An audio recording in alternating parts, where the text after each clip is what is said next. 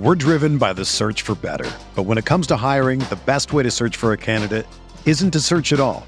Don't search, match with Indeed.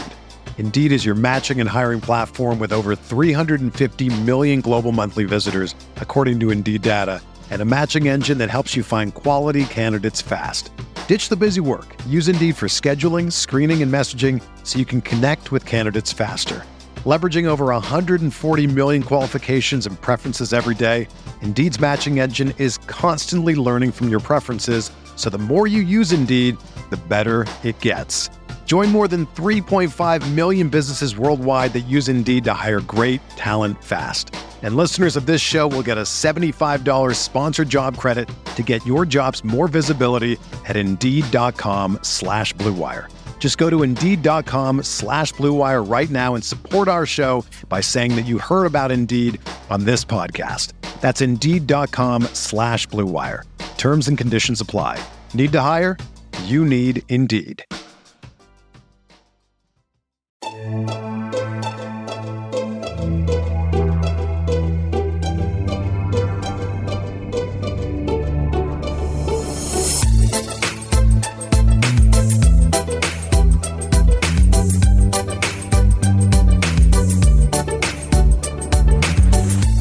Hey there, Knicks fans.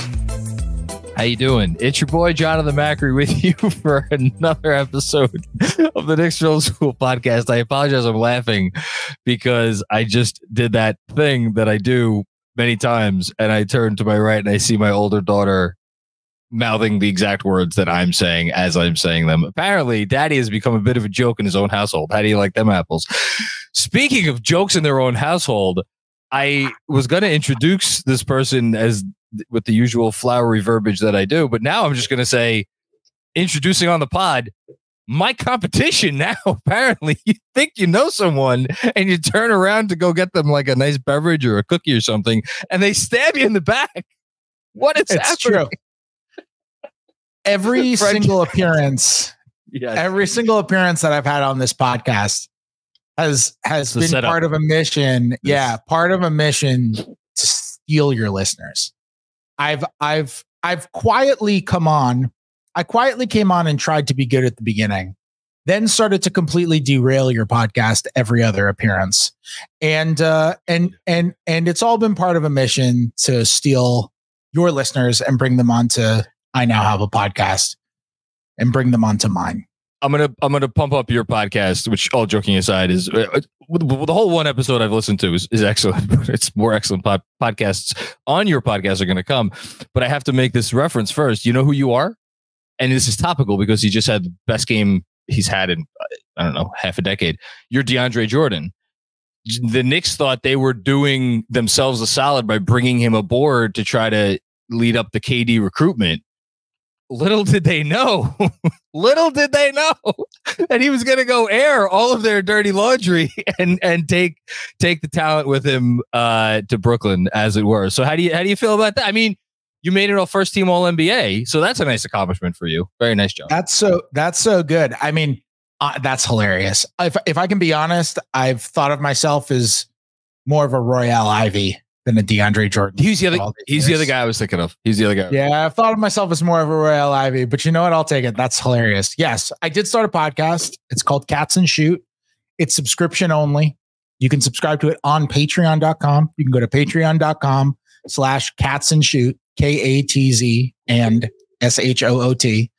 And you can subscribe there. You can get one episode a week for $5 a month. You can get 2 episodes a week for $10 a month. You get to ask me questions. I'm doing mailbags, answering your questions directly. If you're in the $10 tier, had Ian Begley on the first episode, which aired on Monday. And Ian was obviously amazing. He always is. And just recorded the second episode, earlier on Wednesday, and it went up Wednesday afternoon with Nate Duncan. So I'm feeling great about it. I have, unfortunately, my guests next week are taking kind of a downturn. Kind of a downturn? Yeah, a little bit of a downturn, but it's okay. We'll make up for it. You can patiently wait to see who my next guest is, but it's going to be disappointing. But otherwise, the pod will be great. No spoilers. No, in all seriousness, and I texted you when I first found we first talked about the fact that you're doing a pod, and obviously I'm thrilled for you, because you should have a pod. And the reason you should have a pod is twofold. One, and I realized this at the end of when we usually record, which is like, man, I probably should have done a lot better job at like needling Fred for all of the shit that he doesn't think is that interesting, but which my listeners and me, by the way, find just like utterly fascinating. We don't have enough time to do that on this show, nearly enough. And all that stuff I feel like is going to come out on your pod because it already has. And then the second compliment I'm going to give you is with the exception of one of next week's guests, you're going to get great guests on the pod. Like Ian, like you guys are just shooting the shit about, I forget what topic. And then you get on the topic of Mitch, and then like Ian casually drops like, oh yeah, negotiations with Mitch's extension were like, they got a little contentious with the Knicks at some point, leading up to when he ultimately signed the extension, which is like not something that I don't think was ever reported. And Ian just like casually drops this nugget, and I just can't wait for you to have guests on every week that like casually drop either analysis or like good information or whatever the case may be. So it's just super exciting to have someone like you doing this, because you should be doing it. Well, thank you. I'm very excited about it. It's not my first podcast. I will say your endorsement was far greater than my father's. I texted the link to sign up to my dad. Patreon.com/catsandshoot. You can only, if you search it on your podcast app, if you search on Spotify or Apple Podcasts or wherever you listen to it, if you search it, you will not find it. You have to subscribe on patreon.com/catsandshoot. And you have to type in Katz and Shoot, because me being the idiot that I am, when I first went into Patreon, I typed Fred Katz and nothing came up.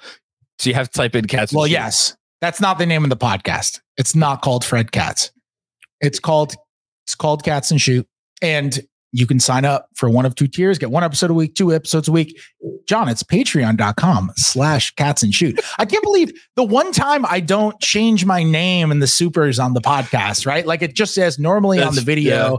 I change it to something ridiculous like Victor Wembanyama's Mama's Pajamas. And like now it's just like, I'm just Fred Katz right now. And why I didn't make it patreon.com/catsandshoot, Lord only knows.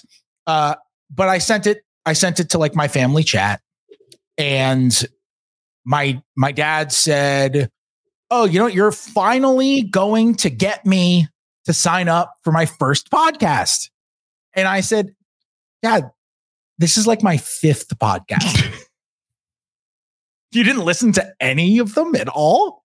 You didn't listen to Thunder After Dark. You didn't listen to OKC Dream Team. You didn't listen to Locked On Thunder. You didn't listen to Wizards After Dark. You don't listen to the Athletic NBA show that I'm on every week. You've never listened to any. Never listened. He texted me. So, he's very proud of you. He's a big head.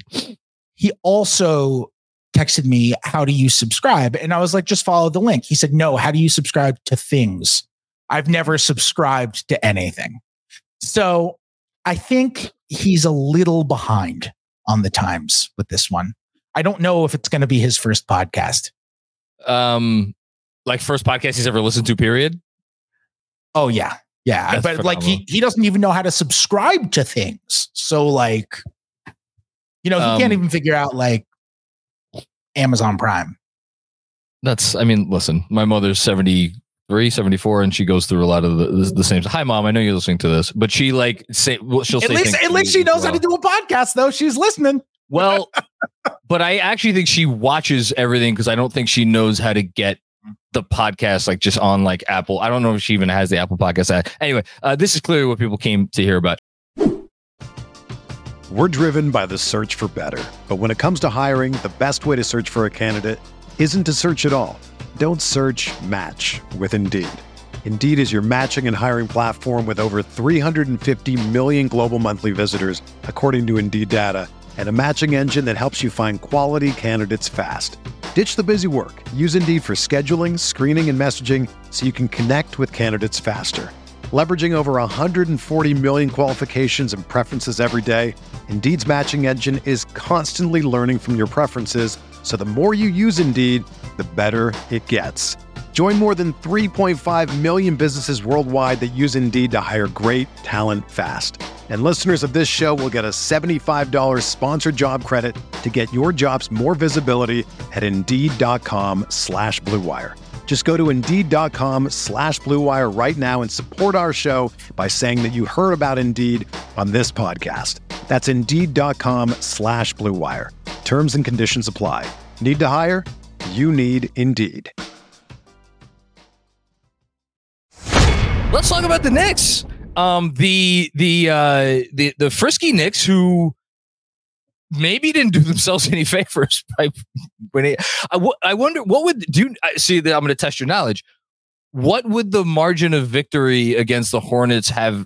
Would it have had to have been for them to not qualify? Do you know this? Because I don't.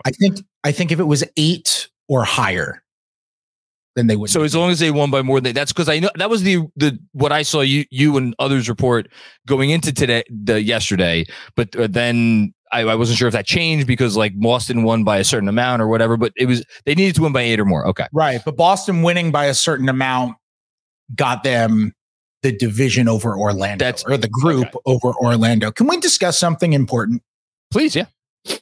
Group 8. Okay, I'm kind of a convert. I've decided in the last 24 hours, I kind of think the NCAA tournament's fun. I'm kind of in.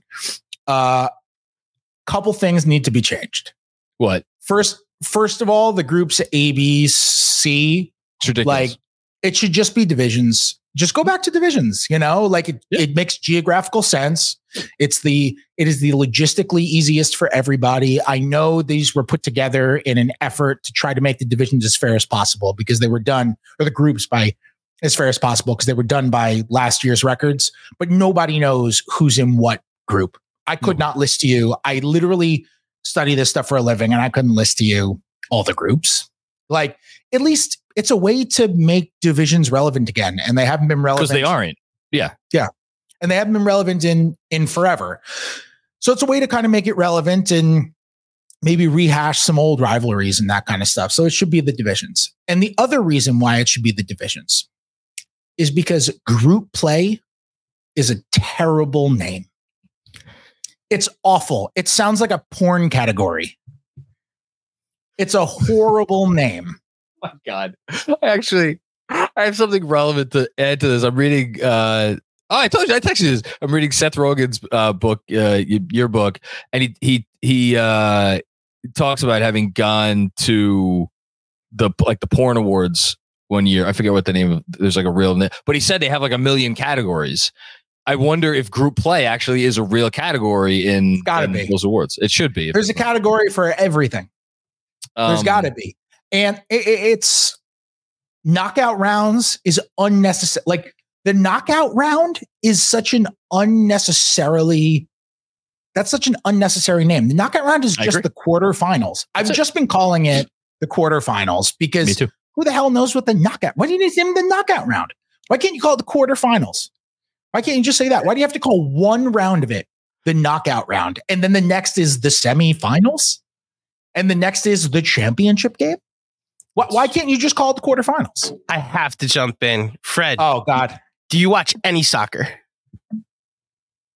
No. I watched Ted Lasso. It is so clear, and I speak on behalf of every single international listener, that you don't know ball, okay? Because this is exactly I don't know anything how the entire world outside of our 50-state bubble thinks of every single tournament. The World Cup has a knockout round and group play. Every single soccer thing, this is what the whole thing was based off of, was the in-season tournament the NBA chose. It was based off of soccer, or football, as the rest of the world calls it.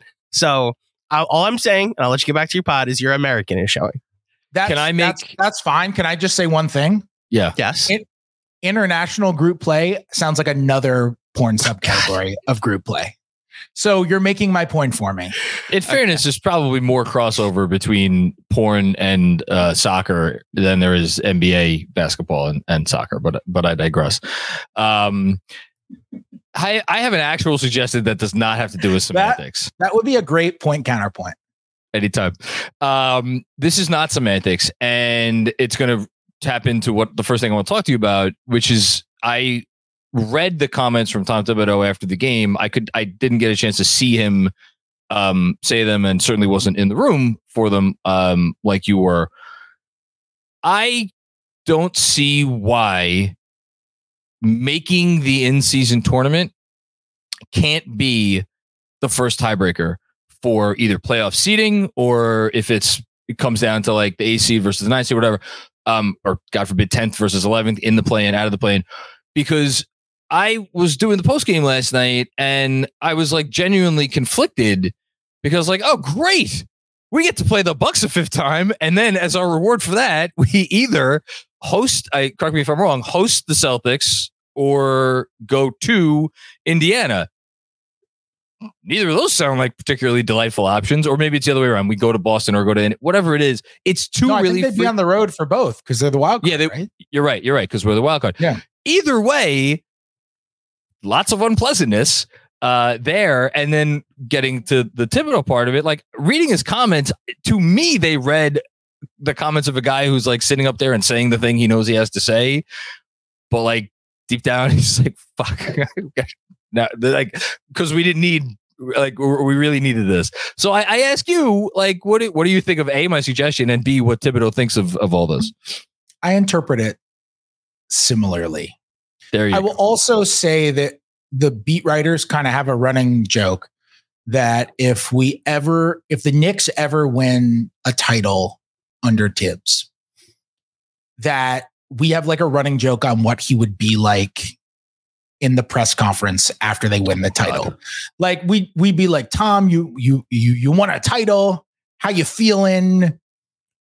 What's this feeling of excitement? This is what you've been prepping for your whole life, winning a title as an NBA coach.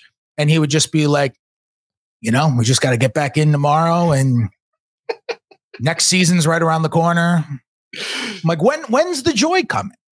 When if you're not experiencing the joy, then what are you working for? So I do think Tibbs has this way of maintaining that same Tibbsiness at all moments.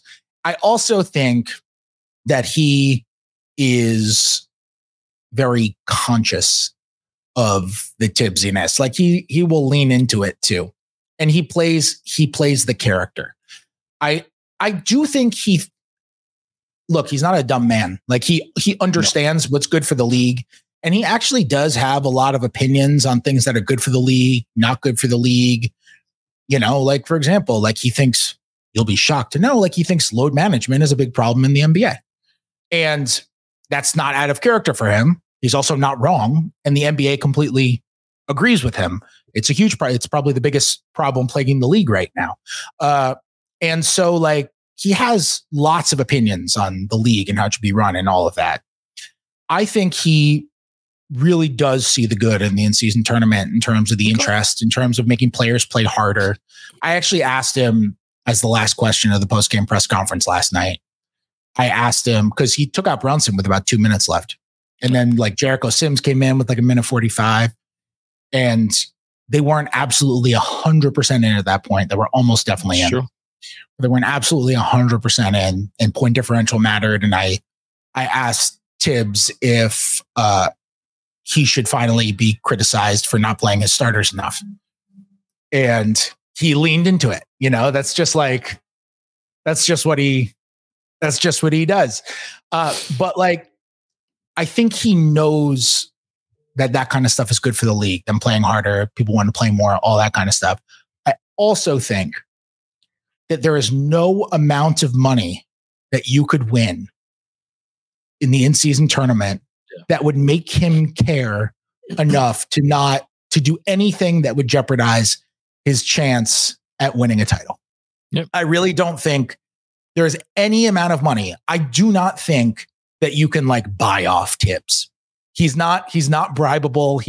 That man has one singular purpose in life. He has one singular objective in life. And I'm with you. Like my reaction is, damn, so they advance. It was the same as yours. I listened to you post game last night. Like it was the same as yours. It was, damn, so they advance and now they got Milwaukee on the road. I mean, I wrote it in my story for this morning where I said like, it is a very defensible point. The Knicks' best case scenario on Tuesday was they beat Charlotte by like 4.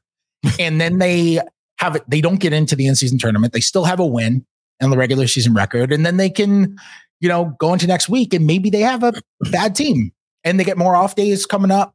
So maybe that's a, that I think that's a flaw, but I also think that's a flaw that is possible to be ironed out. Like I had Nate Duncan on my podcast, Katz and Shoot, patreon.com/Katz and Shoot.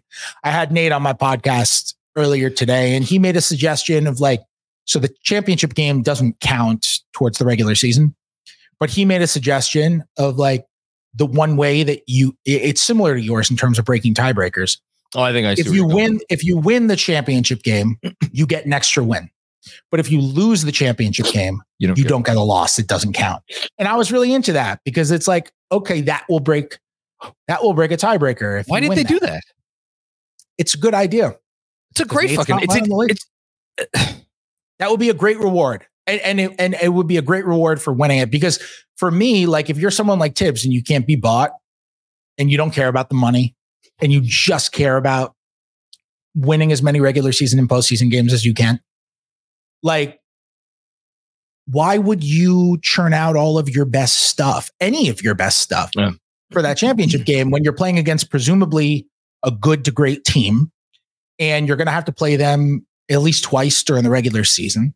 And if you're a team that has a chance at the finals, if you're like Boston and you might play that team in the finals or something, why would you bust out your good stuff? Why would you bust out all of your best packages for defending their other best player and all of that? You wouldn't want to show them anything. You wouldn't want to give that stuff away. So I'm kind of more into the concept just because players are into it and they're definitely playing harder and they're openly talking about how that money is making them play harder. And the hard stuff is with the watch. Is that how much a Rolex? I have no concept of anything. Does a Rolex cost $500,000? There's no way that a Rolex could cost $500,000. Fred, you could tell me a Rolex costs $100,000. You could tell me it costs $1 million. Well, $1 million probably would be a lot. Maybe there's a $500,000 Rolex that he wants, or I know he loves watches, or he just loves watches and is I'm going to get a watch. Also, it's not really a $500,000. You got to pay taxes. Maybe Rolex is $250. That's a lot more than my car. Well, I like how I said we're going to talk about two things today. I'm going to divert yet again before we get to either topic quickly though. Because you just brought up no pun intended. You just brought up Tibbs and the notion of getting, the only thing that matters to him is getting closer to a championship. We don't have to go deep into this. What if you give Tibbs Truth Serum and you asked him, what do you think is the biggest development so far this year, either with your team, or I guess you could say with another team out there? I can't imagine what that answer would be. That is going to help you in your effort to get a championship. What do you think he'd say? I think his answer on Truth Serum would be the same as his answer not on Truth Serum. Which is? I think he would say Mitch. Really? Yeah. Oh, wow. I was gonna go with Brunson turning into mini Steph Curry from deep, but Mitch is probably the right answer. Okay. Yeah, I think knowing him, how much he prioritizes a rim protector, how much he believes in building his defense from the paint out. Their defense was not that good last regular season. It got good in the playoffs. Yeah. But they were really good defensively in that Cleveland series. They were. When you look at their defense now, they're 5th in the league in points allowed per possessions. Yeah. And there are various reasons for it. They're getting more turnovers, way more turnovers. They forced very few turnovers last year. Now they're top 10 in turnover rate defensively. And if you investigate that, you're okay, why are they forcing more turnovers? You're well, the ball pressure is better. I do think Grimes has been good on ball pressure. They've had Josh Hart for the whole season, as opposed to the last 25 games of the season, which definitely helps. DiVincenzo is really good in passing lanes. And if I had to give you one reason why they've been forcing more turnovers, and I could only credit one person, and that was it, the person I would credit is Mitch.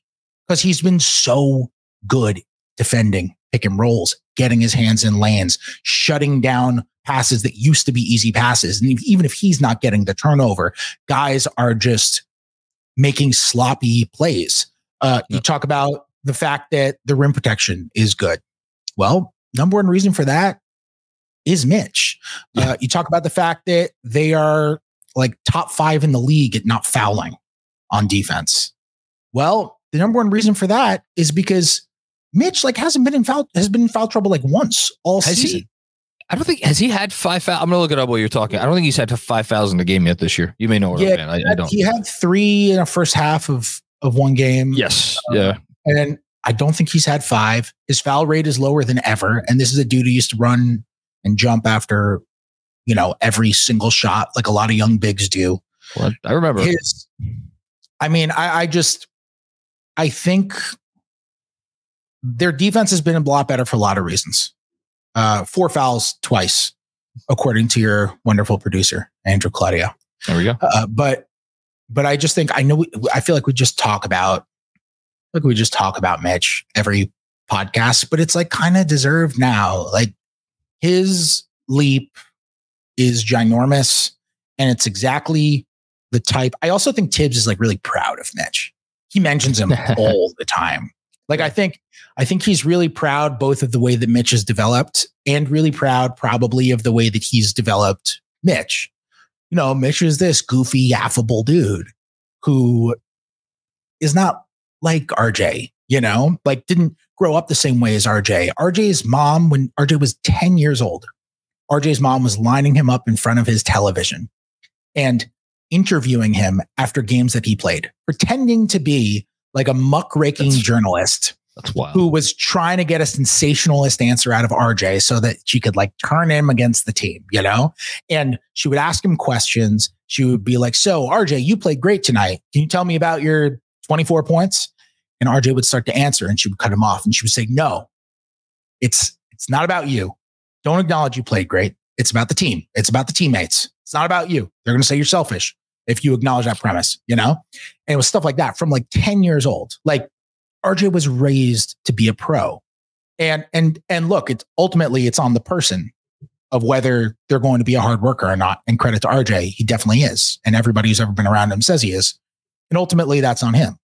But he had these values, and not just the values, but the way to execute on it. Like his dad was a pro. His dad is the GM of the Canadian national team. His mom was an athlete. He was the number 1 ranked recruit in North America at one point when he was coming up. He went to Duke.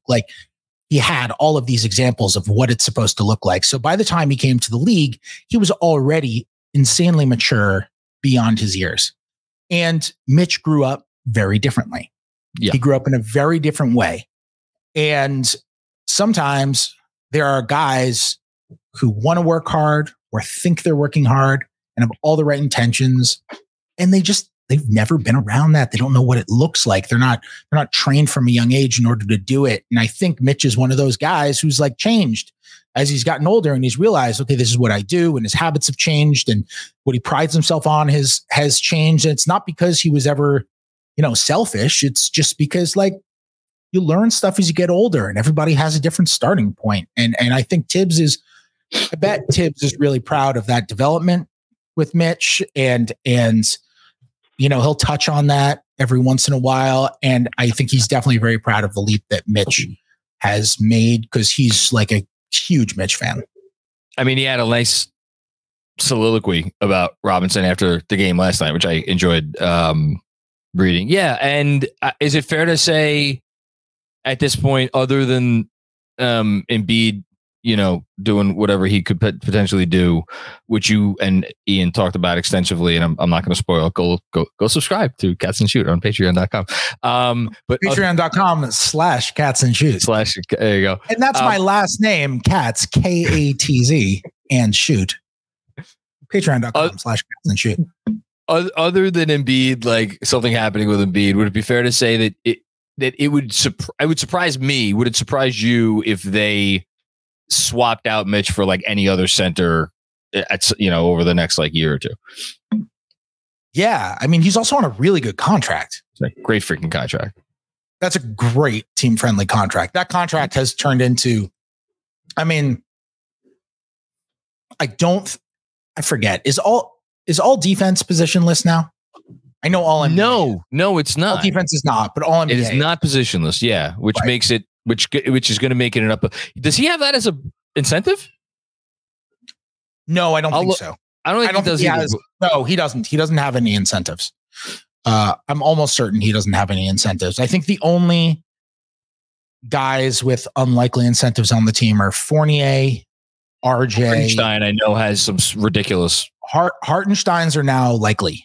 They're not. Oh, are they? Because he accomplished them last year. Hartensteins were like make the playoffs and play 1,500 minutes and. I didn't. Okay, bad job by me. I thought they were unlikely. Okay, sorry. And Julius has like one unlikely, I think, and then DiVincenzo has a bunch of unlikelies. Yeah.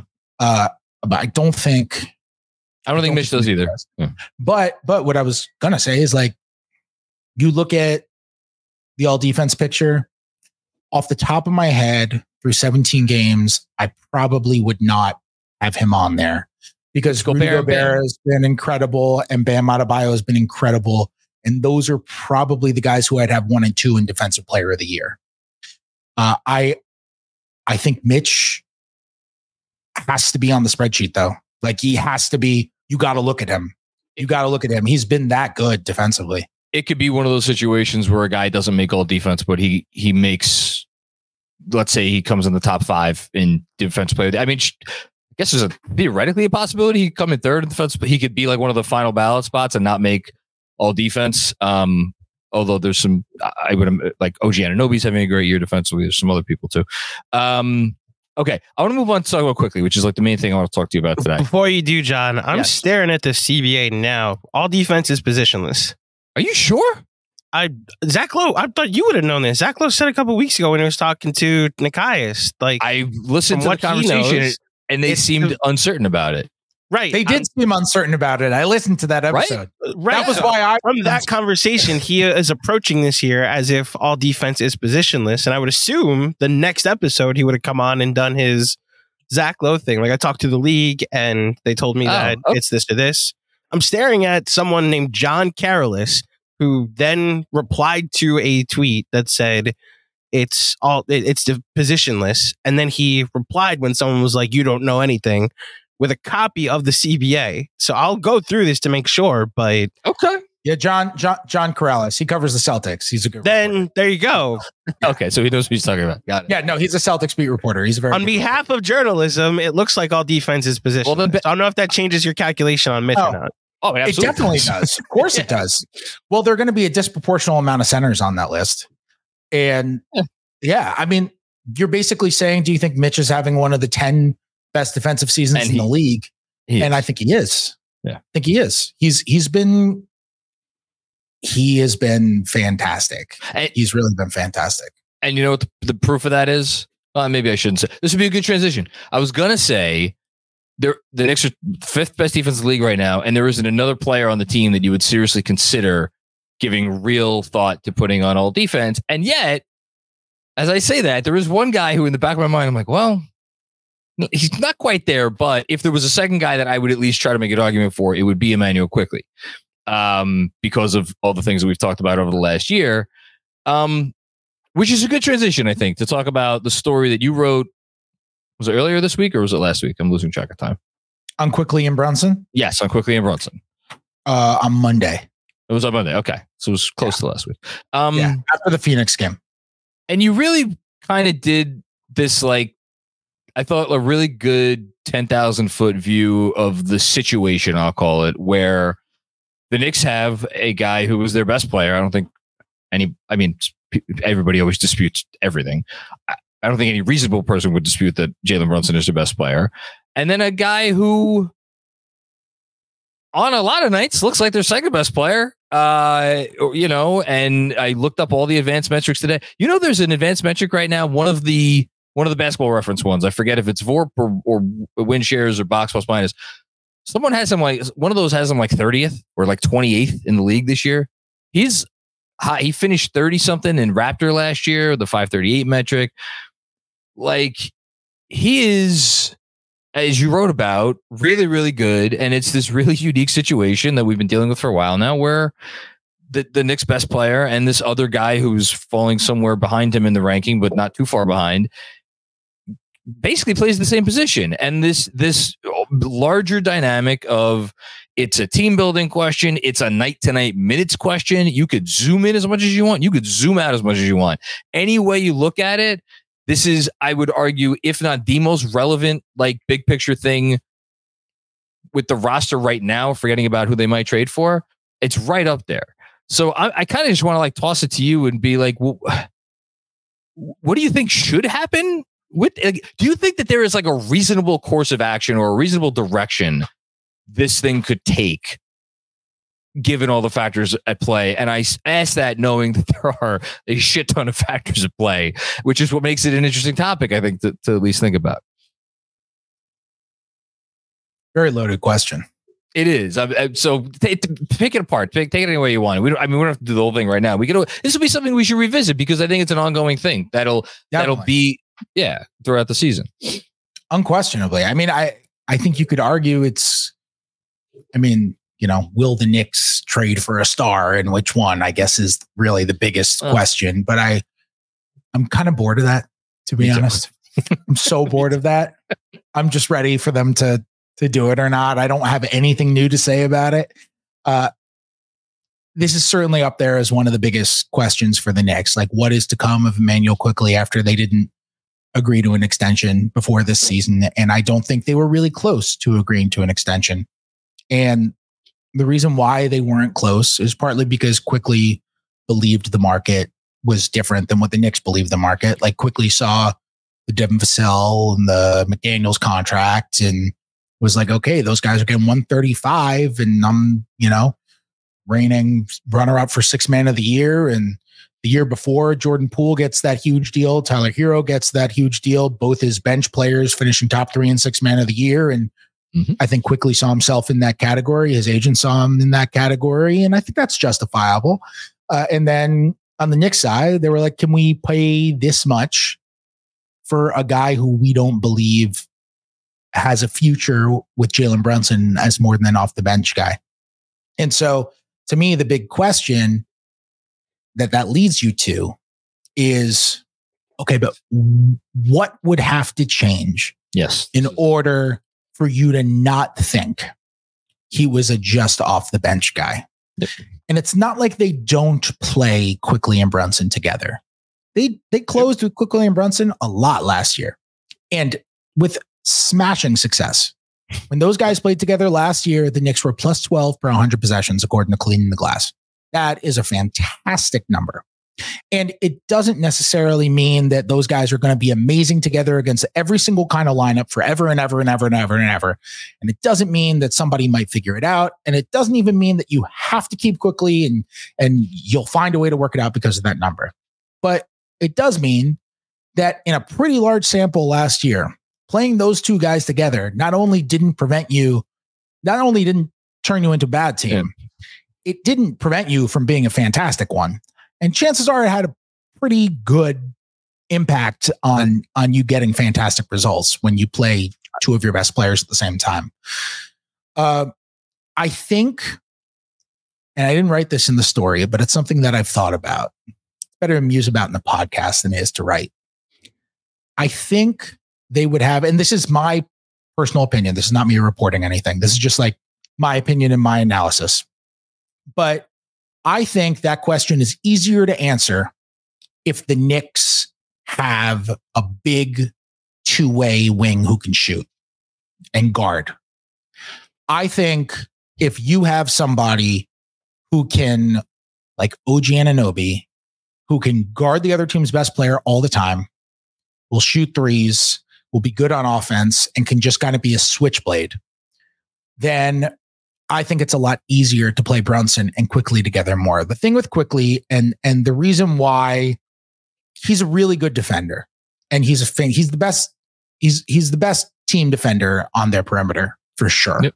And he's one of the best team defenders in the perimeter on the league. That's what I was getting at before. Yeah.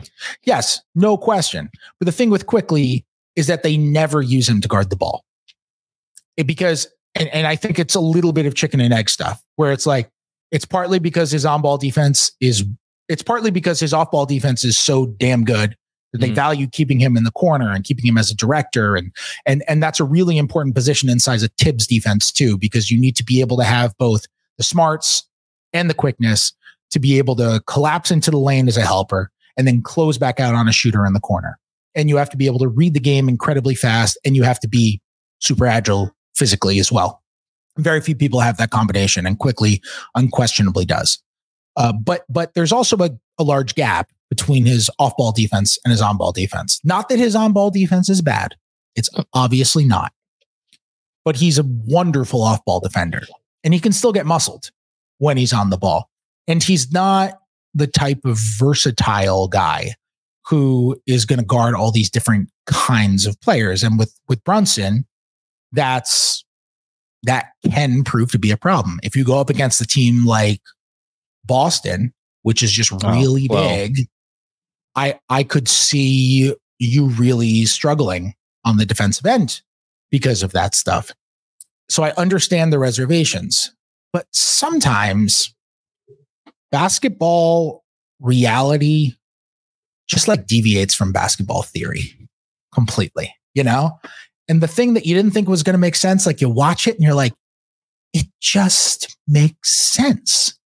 And I think the Knicks might have, I'm open to that being the case with Quickly and Brunson, you know?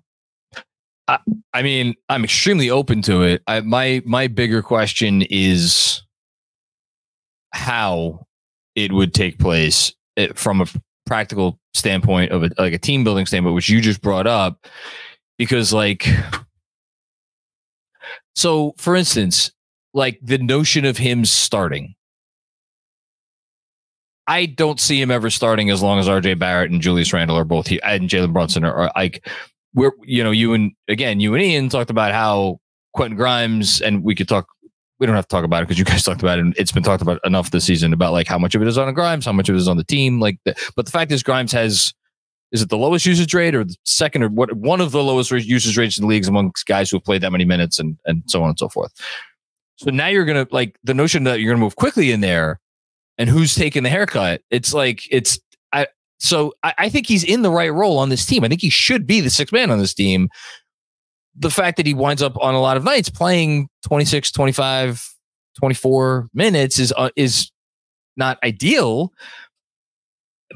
I don't know that there's a great answer for it, a great way around it. And by the way, we saw like the other night in Phoenix, Tibbs does have it in his back pocket to put the dude in at the 5 minute mark or 6 minute mark, whatever he put him in. It was like 5:30 and just not take him off the court for the rest of the game. So like he can still do that if he needs to. I guess I'm not as worried about that. And I'm more worried about, okay, if you really do invest in Quickly and you think he could be a starter down the line in different iteration of the team. So like you bring up OG Anunoby coming in, like I don't know how many other moving pieces there would need to be, right? Because then like is Brunson your number one? Is OG your number two? Is Quickly your number three? Like who's playing is OG that the four? We're saying OG, like whoever, that version of a big wing, right? I don't know. It brings up a lot of questions, and it kind of leads me back to the same place we started, which is that as long as he's here, I think the odds are in favor of him continuing to be a sixth man, which is like, is that going to cut it? Is that going to cut it for the Knicks? Is that going to cut it for Quickly? And I don't know what we do with that, because the guy is just awesome, and it leaves my head spinning. Honestly, I don't know what to do with it. Yeah, it's really interesting. I mean, look, I think there's one way that you can kind of edit things on the margins, which is he doesn't have to play 24 minutes a game. He doesn't. He can play 29. Like you can switch his and Josh Hart's minutes. You know, you can like right now, Hart is the first sub into the game for RJ Barrett. Yep. And Tibbs is a big proponent of lineup data. So this is a change that I could see him making at some point. Watch out for the 20 game marker. Okay. Just watch out for that.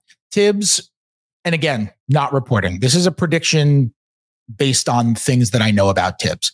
Tibbs is a big proponent of lineup data. And at around the 20 game marker or so is when he feels like he kind of has enough of a sample to be able to look at his most used lineups and take some stuff away from it.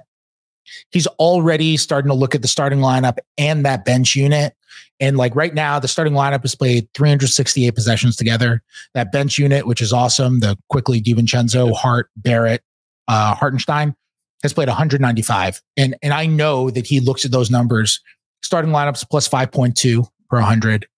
The second unit is plus 10.3 per 100. And I know that he's already looking at those numbers. Totally.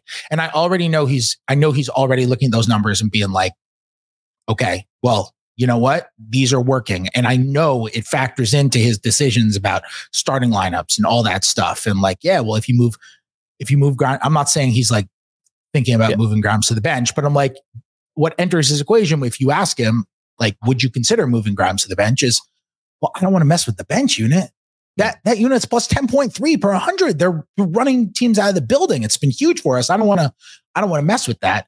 And the reason I mention this is because I wonder when you get to 20 games, because there is one lineup that the Knicks have used more than their all bench unit and less than their starting lineup.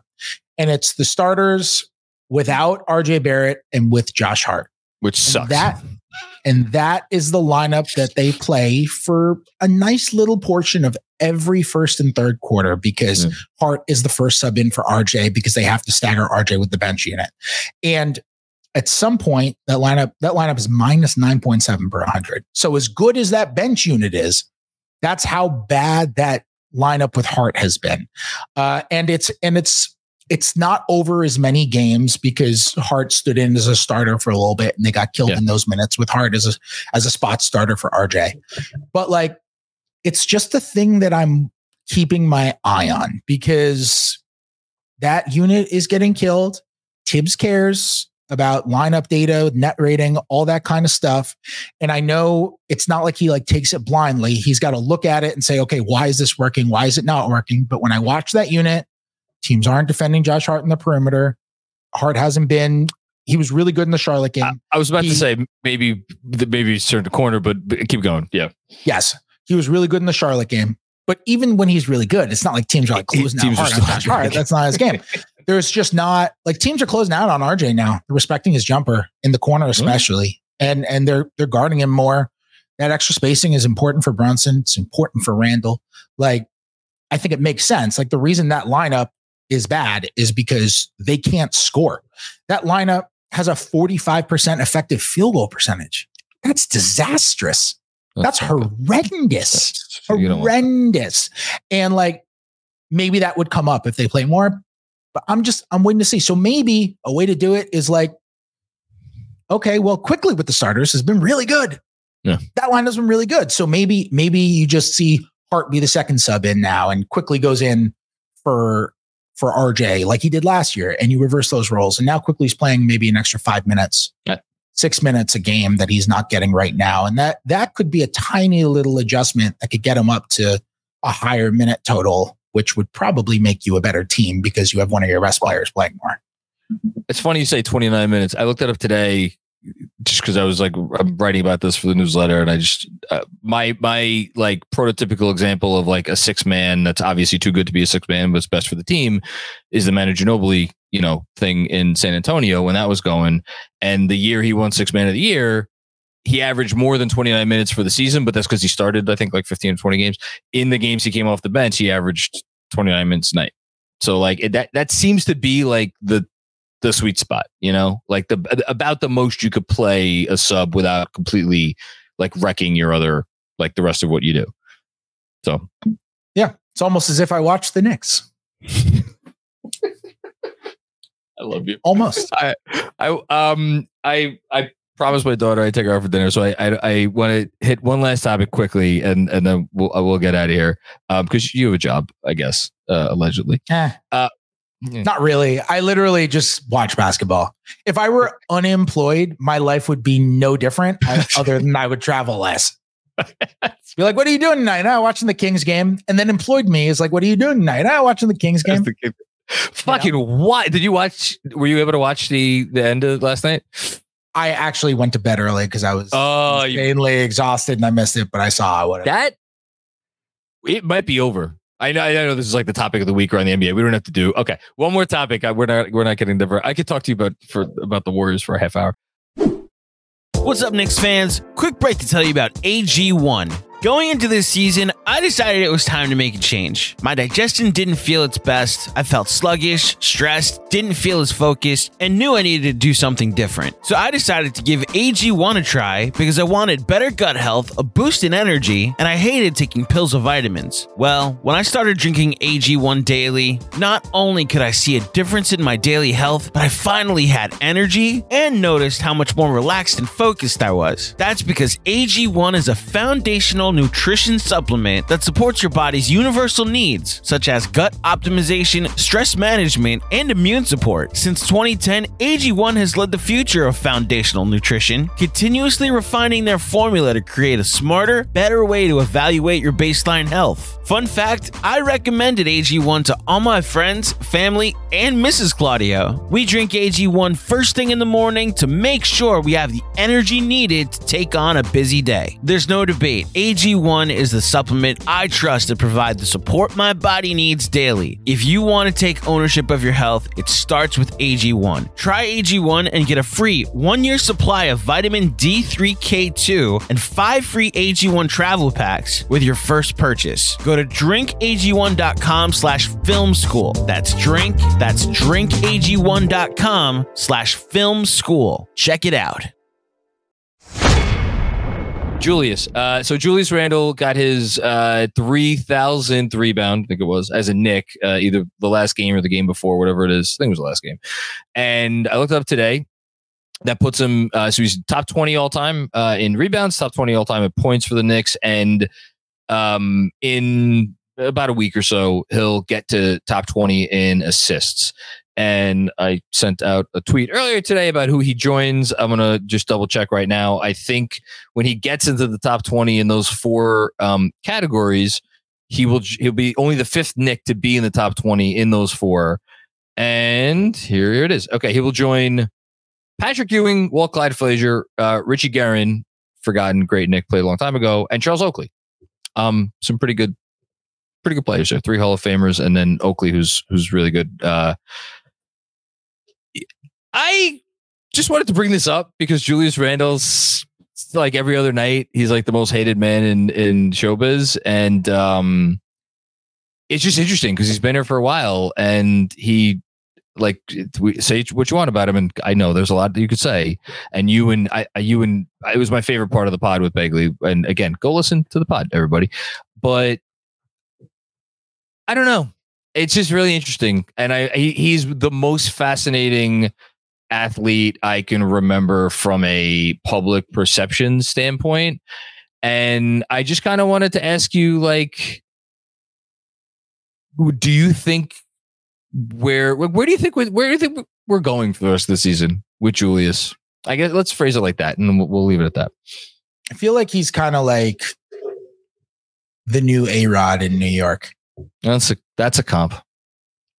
That's a comp. You know? Spoken like a true Yankee fan.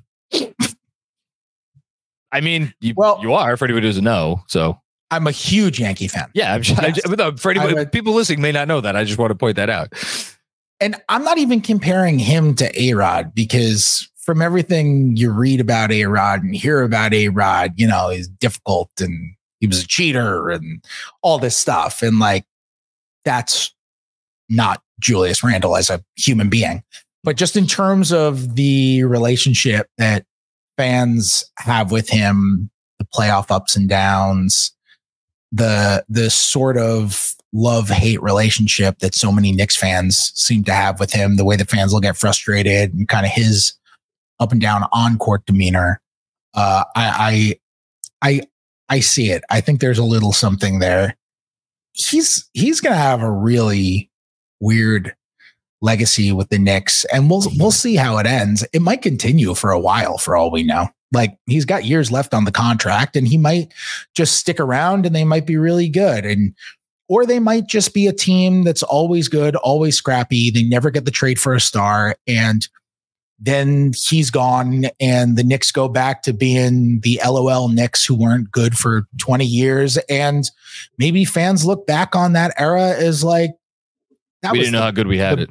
Exactly. Like, I don't know. I covered the Wizards, and that team, the way they look back on Gilbert Arenas, even though those Arenas teams won one playoff series and never won 50 games, but the way they look back on that era is like so fond. And part of it was because Arenas was so charismatic and, was kind of a show everywhere that he went. But the other part of it is like that fan base didn't have very much to watch for a really long time leading up to Gilbert Arenas. And I wonder what's going to be with Julius, because I could see it going either way. I could see this kind of frustration laden relationship kind of continuing. I could see fans with time removed being like, man, that guy averaged 20 and 10 every year, was all NBA twice, won most improved player, represented the organization professionally and well, like was, did wonderful stuff for the community off the court and everything like that. And just put up numbers and was kind of the face or one of the faces of the best stretch of Knicks basketball in 2 decades. And like, I wonder if that's going to last. Like, I feel like you could probably speak, because I didn't even grow up a Knicks fan. So I really can't speak to the psyche of a Knicks fan nearly as well as you can. Like, what do you say about that? I was angry, not last year, the year before, as you know, it made me angry. What I felt was a consistent, like, almost like a consistent, like, FU to fans in terms of how he went about his business every night. I was like really bothered by it. And now, like, yeah, there's moments, right? And there's stretches of games. Like, again, you guys just talked about it. Like, everybody sees it. I don't get angry anymore. I've kind of accepted, like, this is just what he is. And I try to maintain a more even keeled approach of, like, let me not overly focus on the bad and let me appreciate the good. Like, the good deserves to be appreciated as much as the bad can be aggravating. And you watch the stretch he had against the Suns and, like, even, like, the Hornets game, like, it did fucking 25 and 20. There was nothing. Like, it was nothing. He also had an amazing passing game. He only had 5 assists. But it was a better passing game. Amazing passing game. He made probably 10 incredible passes in that game. So, like, I don't get angry anymore. I sympathize very much so with anybody who does it, he still gets under their skin, because, again, I was, like, just there 2 years ago.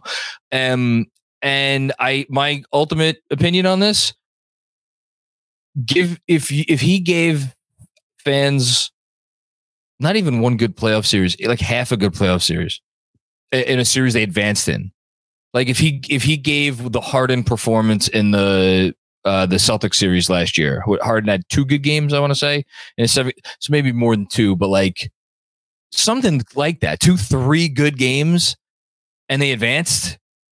Like, honestly, that might even be enough to.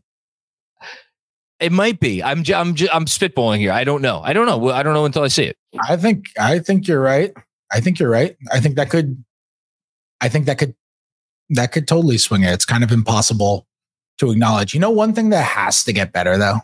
What? Like, the shooting is still not. Is he 31? Good.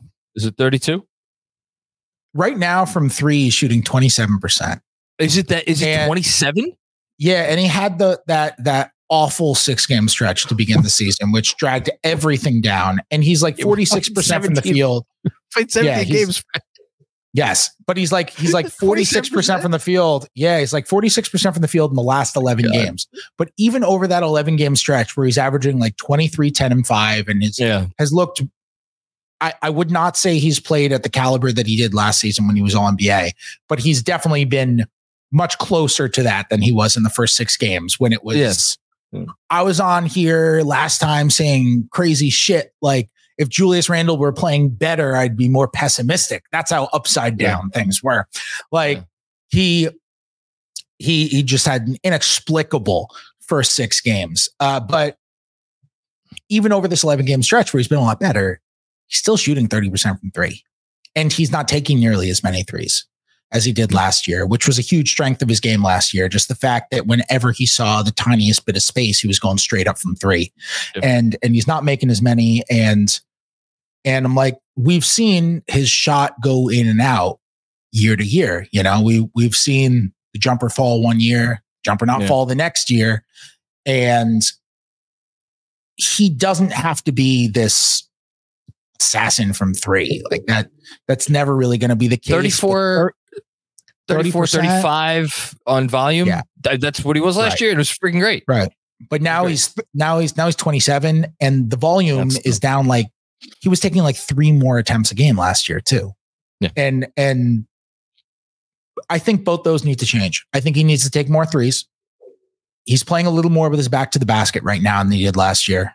I'm not obsessed with that, even though when he ends up catching the ball deeper in the paint, I'm kind of fine with it. Like a 5-foot turnaround is a fine shot for him. It's the 12-foot ones, the 9-foot ones that aren't as great. But he's playing a little more with his back to the basket. If he can get faced up a little bit more, if he can take a couple more threes a game and just raise that percentage like a smidgen, 33, 34%, then we're talking. But if he's taking 5 a game and he's shooting 30%, like that, that's a problem. That is going to mess with the spacing. And yet, despite that season from him, and despite the fact that only the aforementioned Jalen Brunson and Emmanuel Quickley and Isaiah Hartenstein, don't forget about Isaiah Hartenstein having a great year, are shooting above the median in terms of their league average for their positions in effective field goal percentage. They're still 11th in offense. So I guess all things considered, things could be worse, as we say. All right. Yes, I would say Hartenstein. No, I was going to say I would say Hartenstein is underappreciated, but I think it probably speaks to the intelligence of Knicks fans to say that I actually don't think he's underappreciated. I think he's properly underappreciated. But we never talk about him, and he's having a great year. He's a top 5 backup center. Oh, without question, he's been. Like, I can't even think of a night where I was like, oh, Hartenstein didn't play well tonight. He's just exactly the same every single night. He's good defensively. He's protecting the rim. He's a really good team defender. He's making great passes within the offense, fantastic outlet passes. He's setting great screens. He's making the smartest of plays. He's finishing around the rim, getting tons of offensive boards. Like he does the exact same thing every single game. It's wild how consistent he is. And the blocks he's had, man, at the frame. It's fun. It's fun. It's really cool because it's like, you know, you might not look at him and expect that, but man, he gets in there and he is fearless. It's really cool. I love Isaiah Hartenstein. I love him and the two of them together. It's good stuff. You had a great story about them. Again, one more time, one more shameless plug. I'll let you say it. They really are like insanely close friends, and they are completely and utterly ridiculous together. Like talking to the two of them together is insane. I wore a button-down shirt to the game yesterday and kind of had like like the Seinfeld bit, like the second button makes the shirt. Button. It really is true, because if I button the second button on this shirt, it's too high. I was going to look like I was choking myself. But I unbuttoned it and I was just showing off too much chest. I'm not the kind of guy who can show off that much chest. And so the second I saw that Isaiah Hartenstein saw me at the game yesterday, and as I've said on this podcast before, he calls me by my legal first name, Matthew, as does Mitch, because the only people in the world who call me Matthew are my mom and the two centers on the Knicks. And Hartenstein sees me and says, Matthew, button that up. And then he immediately says to me, you better not go in the locker room. And I said, why? He said, Mitch is not going to leave you alone once he sees that button. That's great. I was like, these two. They're a good sitcom waiting to happen. All right. I really have to get out of here.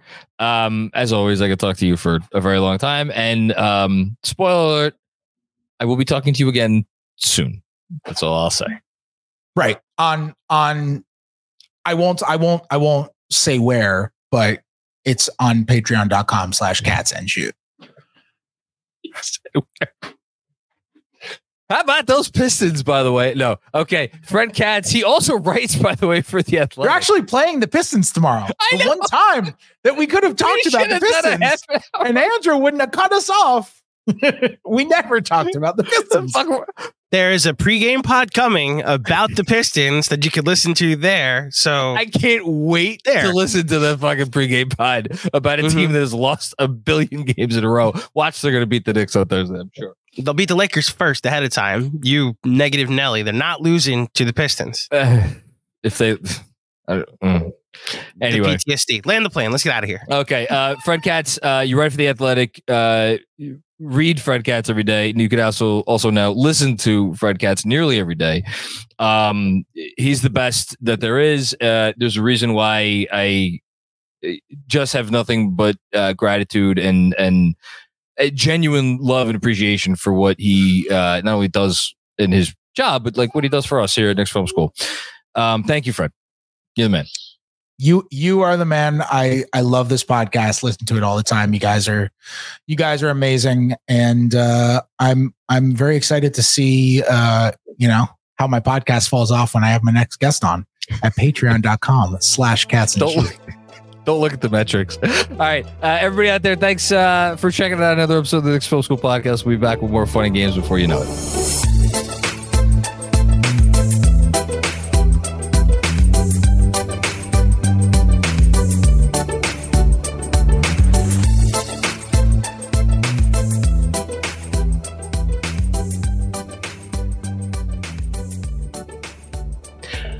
One final thing just to close the loop before you go.